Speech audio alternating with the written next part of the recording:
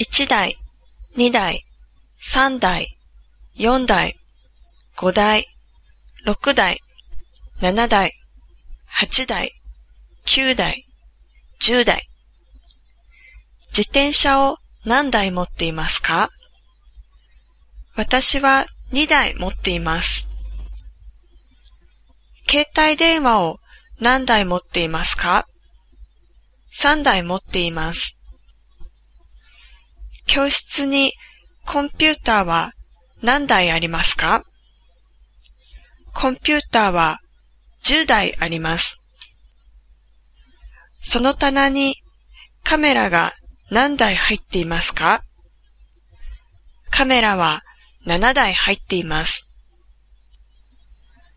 この駐車場に車が何台ありますか？35台の車があります。ピアノが1台欲しいです。そうですか。私は冷蔵庫が1台欲しいです。